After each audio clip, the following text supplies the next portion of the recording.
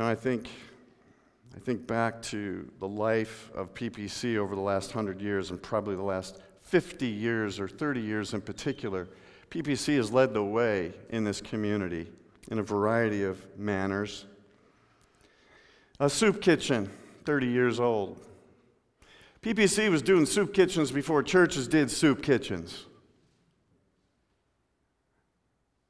Because churches at that time were the social club of the community. That's just where you meant. It was almost like a country club, and churches aren't a country club.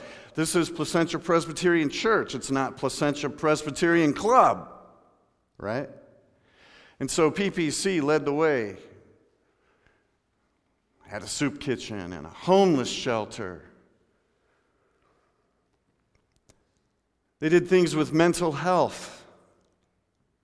Our deacons and Stephen's ministers, by the way, I'm super grateful for them right now. They do an amazing job with the variety of needs that happen, that you know about and that you don't know about, that I get to know about. And I'm super grateful for everything that they have and continue to do. So the list is long. Those are just a few. How do we live like a Christian in our neighborhood?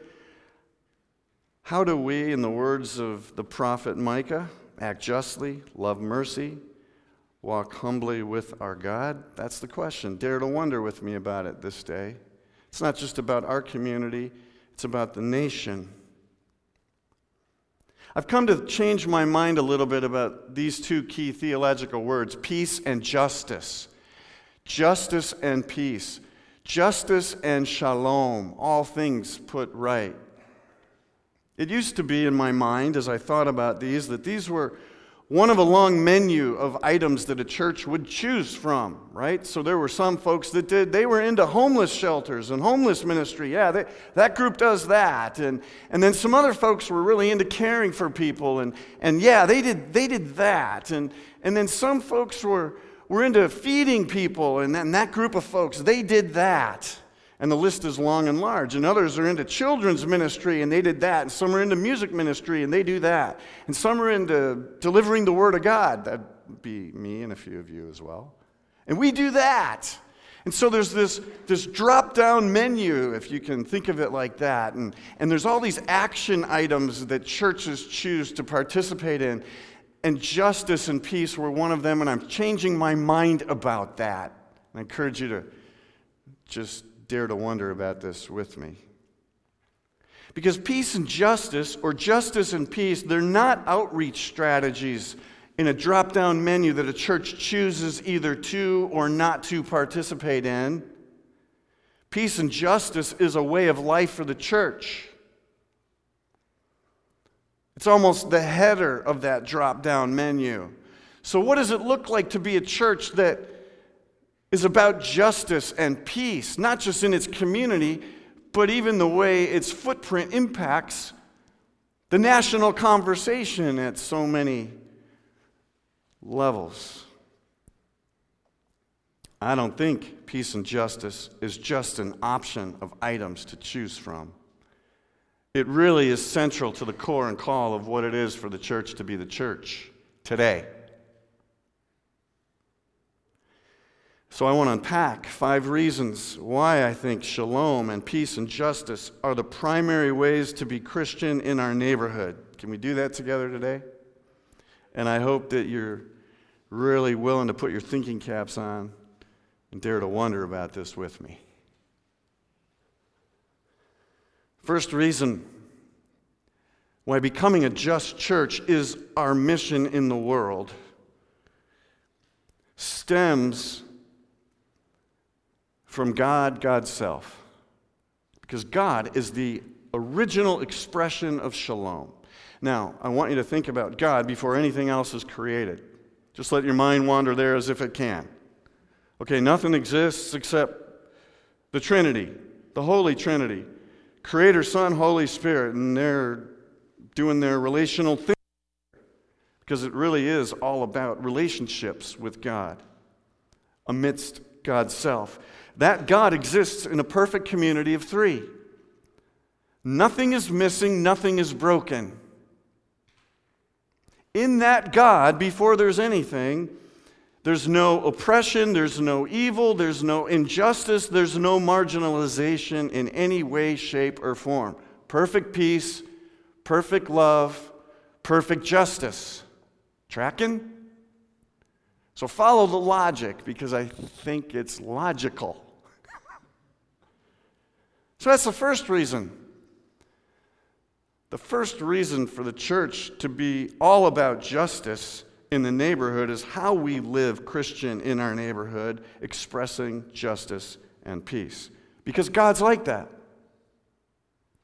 So one night on the eve of creation, the Father, Son, and Holy Spirit are having a grand banquet. And they're laughing and telling stories and just enjoying the perfection of the Trinity. And they say, all right, tomorrow, as if there's a tomorrow, let's create. Let's create all that there is. Let's create the earth in a way that it is able to sustain human beings created in our image. And we're going to make all kinds of species of birds and creepy crawly things and things that'll pester human beings and allow them to remember that there is a God and there's something better to come, like mosquitoes. And we're going to put all kinds of cool things in the sea. And we're going to create all kinds of human beings of all different ethnicities. And this is going to be a blast. You want to do this tomorrow? Yeah, let's do this. So out of the expression of this perfect, nothing is missing, nothing is broken, peace and justice and shalom God extends that into all of creation ideally. And that's the second reason. Creation is the original extension of God's shalom. The triune community of God is extended to all people and the cosmos and to creation. It is the God who exists as shalom community who then acts in the world in creation and our lives.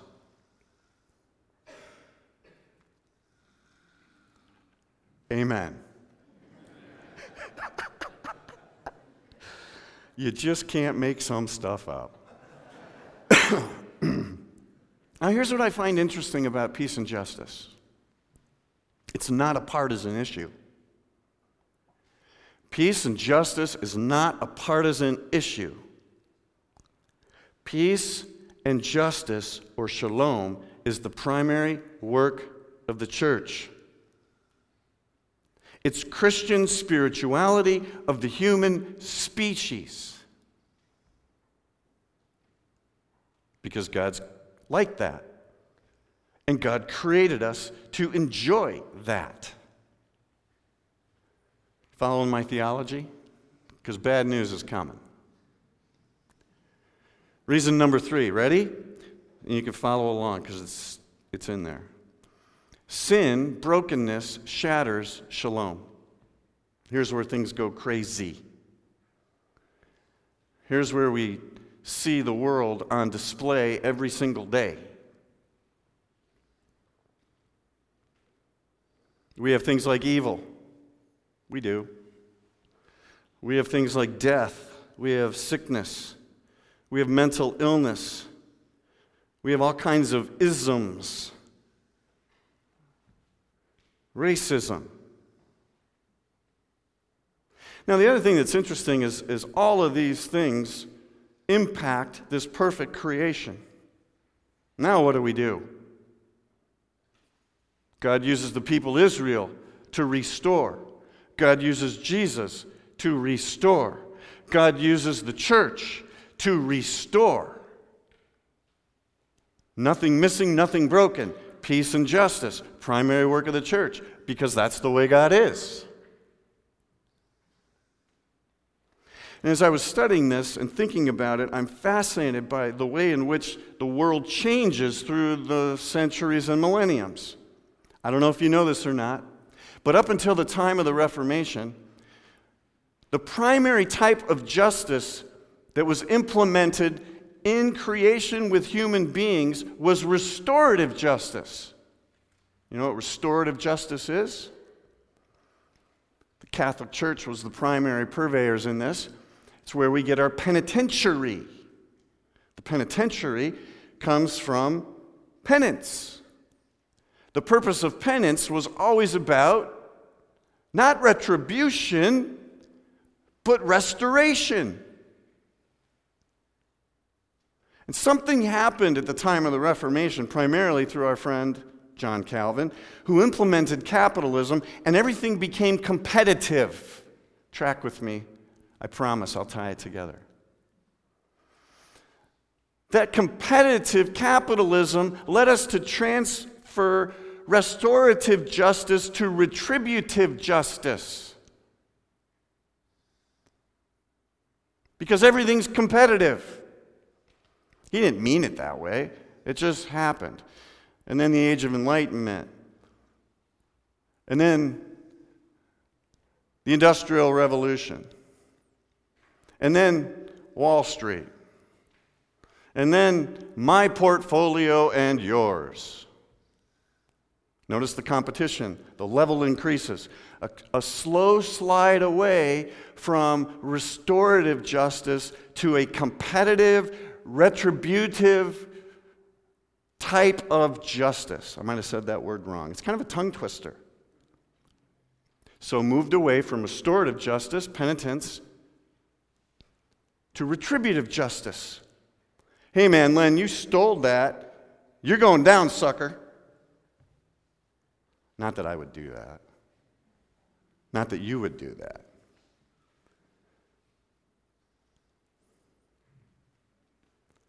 I find this fascinating. Perhaps a church seeking to become a just church again in a new way rediscovers restorative justice as a mechanism to shalom. Because that's the way God is. That's the way we were all set in motion originally. Now you might be saying, hey, wait a minute, man. If somebody does something to me, I want them to pay. Okay. See how ingrained we are in retributive justice versus restorative justice. It fascinates me historically and theologically, and also yet practically, in the way in which the church lives out its mission in the world. So if sin shatters shalom, and we're trying to balance retributive justice with restorative justice, what happens to evil? Well, in restorative justice, the biblical text comes to life. Because in the face of evil, God works in all things, even that evil, good for those who are called according to God's purposes. How about in death? Well, the biblical story comes to life in radically new ways. Because death is overcome by resurrection. We have a future and a hope. It's a different way to live. We're not just losers who go to the ground and become worm bait. Thanks for laughing. It's kind of funny. How about sickness? How about a 20-year-old young man who has a seizure when he thinks his whole life is in front of him, and he finds out he has a mass on his brain? Well, the biblical story comes to life in new ways because God works in all things good.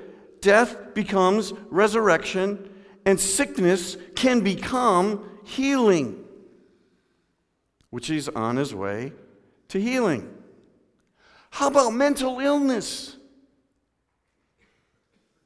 We have no idea the way people suffer in silence.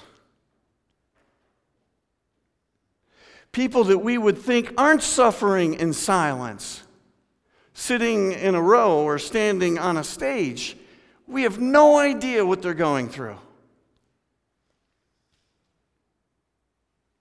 But retributive justice wants to put them away somewhere so that we can all be safe.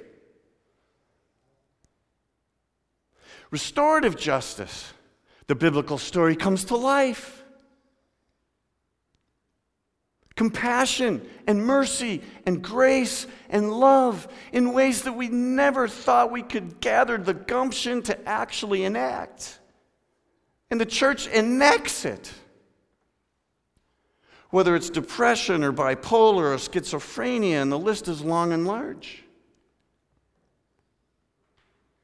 Mental illness can become compassion to a productive life. Restoratively speaking, if we allow it. How about racism? Okay, now I'm going to get real. Because over the last 20 years, we've seen senseless violence on the national scene, and the conversation has changed.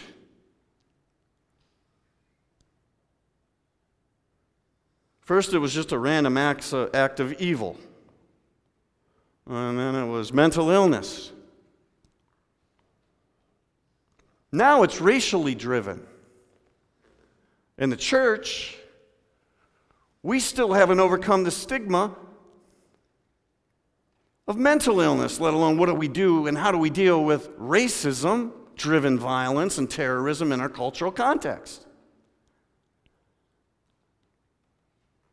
Because we haven't been able to make the change from retributive justice to restorative justice. Because the church thinks that justice is just an option on their drop-down menu of things that certain people can get into, and that's their thing, let them go do their thing. No, the church ought always be about justice. Read the entire Old Testament, sift through it, and then watch it enacted in and through Jesus Christ, who stands always with the marginalized, trying to restore those who are suffering from retribution. Pretty crazy, huh? Is your mind doing a flip? I'm hoping your mind's starting to do a flip. It's called a theological backflip, and I will not demonstrate, because that would be a workman's comp case.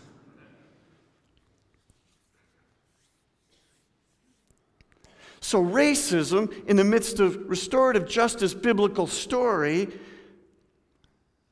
becomes all people created as image bearers of God. Back to point number 2.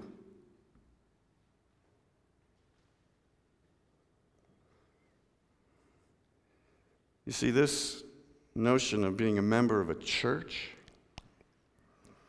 isn't about being Jesus as my Savior and BFF, so that I no longer have a role in the justice of the world and in my neighborhood and in creation, so that prayers are enough. Prayer is a great start, but prayer does not ever alleviate us from our responsibility to act as restorers of justice, because that's the way God set creation in motion to begin with.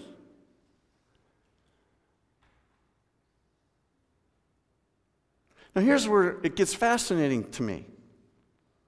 I think the fourth reason why this is all true is that there's always a constant reformation of Shalom community in and through the church. That's why I like PPC. The things that PPC did 30 years ago were on the cutting edge of restorative justice. However, friends, we can't freeze ourselves in time to 30 years ago. The world is a different place today. So we're continually reforming ourselves to take the principles of our past and enact them in the present. If we fail to do that, we fail to fulfill our mission as an alternative way to live in the world.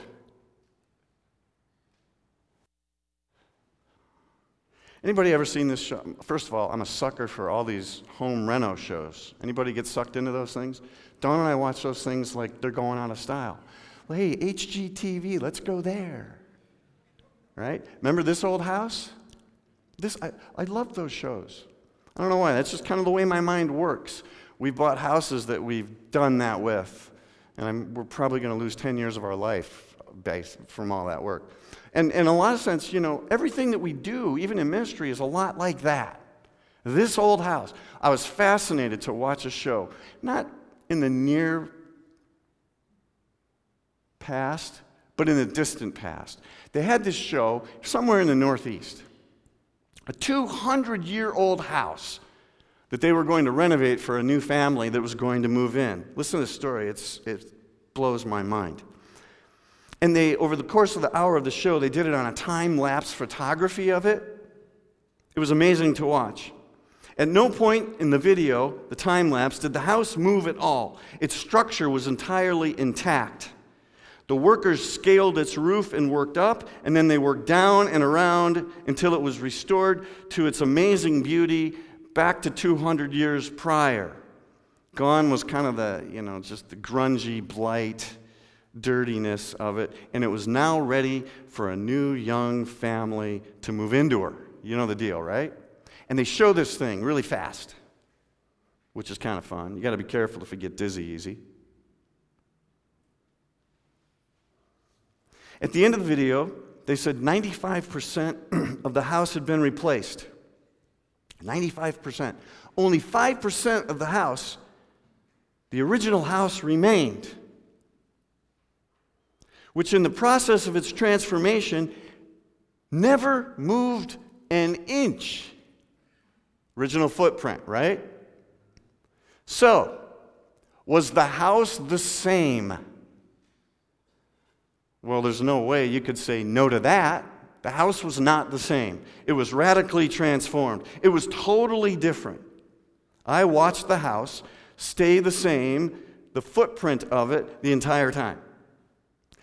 But was it a new house? It was.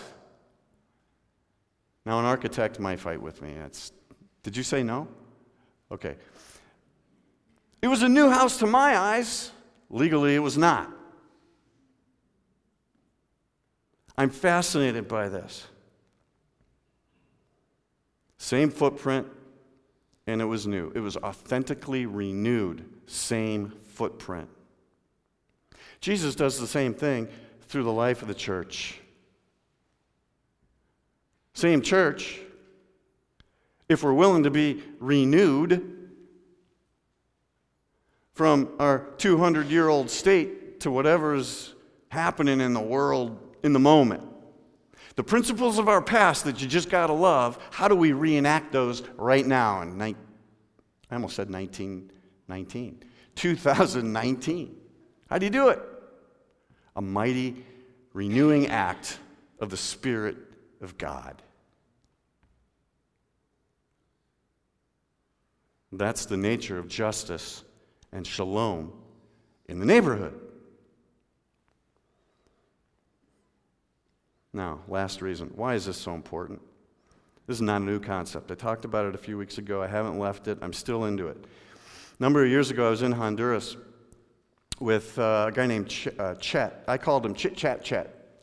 He was a great tour leader. He talked the whole time and gave us history and information. But one of the things he told us was, we're trying to teach the local farmers not to slash and burn. We're trying to teach them to terrace so that they don't lose all the nutrients that they've built up over the years. When you slash and burn, and the rains come, it washes all the nutrients that you need to farm well away. So we're trying to teach them not to slash and burn, but to build terraces to keep the nutrients right where they need them. Built on these hills that you could barely walk.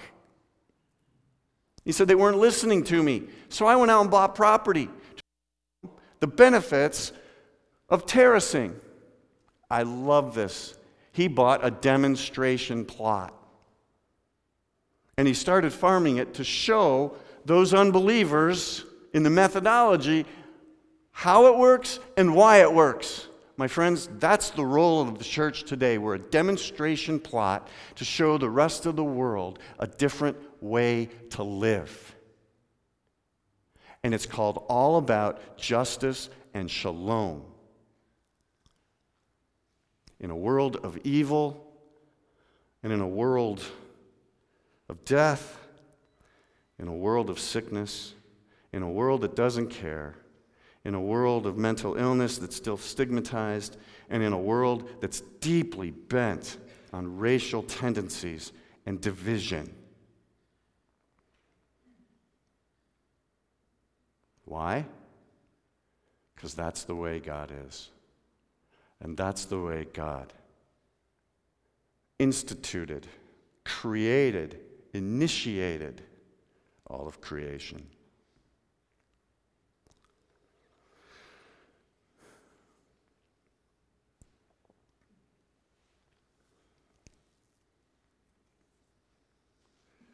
I've recently written an article, and I hope you read it.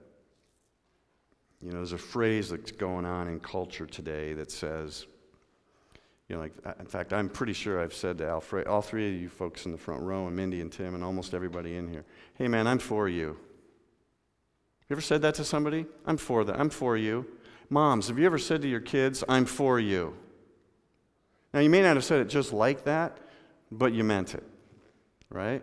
This is kind of a common phrase these days, I'm for you. You know what's interesting about that phrase? When I say I'm for you, man, I am for you. It removes the spatial barrier between us. Like, I'm coming over here because you're sitting in the front row. It sucks to be you. Man, Len, if I say, dude, I'm for you, I'm for you. Did you notice the spatial barrier is removed? There's no barrier now because we're spatially connected with each other. When I say I'm for my children, it brings us spatially together. It doesn't draw us apart. When the church says it's for people, it removes a spatial barrier that separates. And Jesus Christ is the only one that can unify and bring together like that. It's called restorative justice.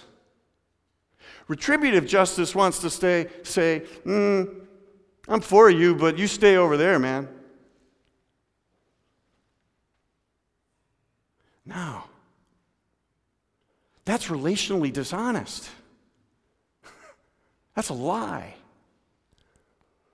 So, man, when I say, Len, I'm for you, man, I'm next to you. We're going shoulder to shoulder all the way through. We really are. To the extent that there's no us versus them. I've heard us talk in the church here. Hey, we need to do more stuff for us. Really? Really? Us is them. Them is us. I need you to help me change the language from us versus them to us.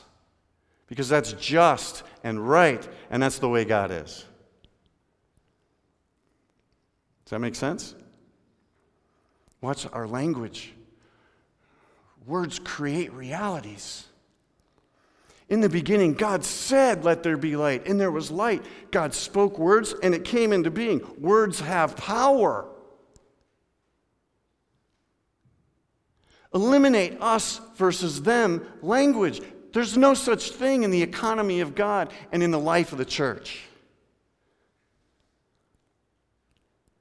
It's the power of restorative justice.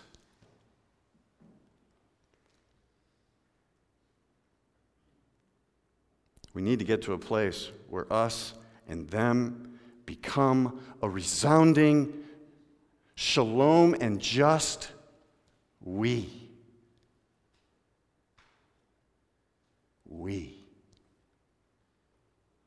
We, the men and women of PPC. We, the men and women of the neighborhood. We, the people. All of us. In full display of divine diversity. Nothing broken. nothing missing. That, my friends, is the mission of the church, and it's how we live like Christians in our neighborhood. Would you dare to wonder about this with me? We need it now more than ever. Let's pray.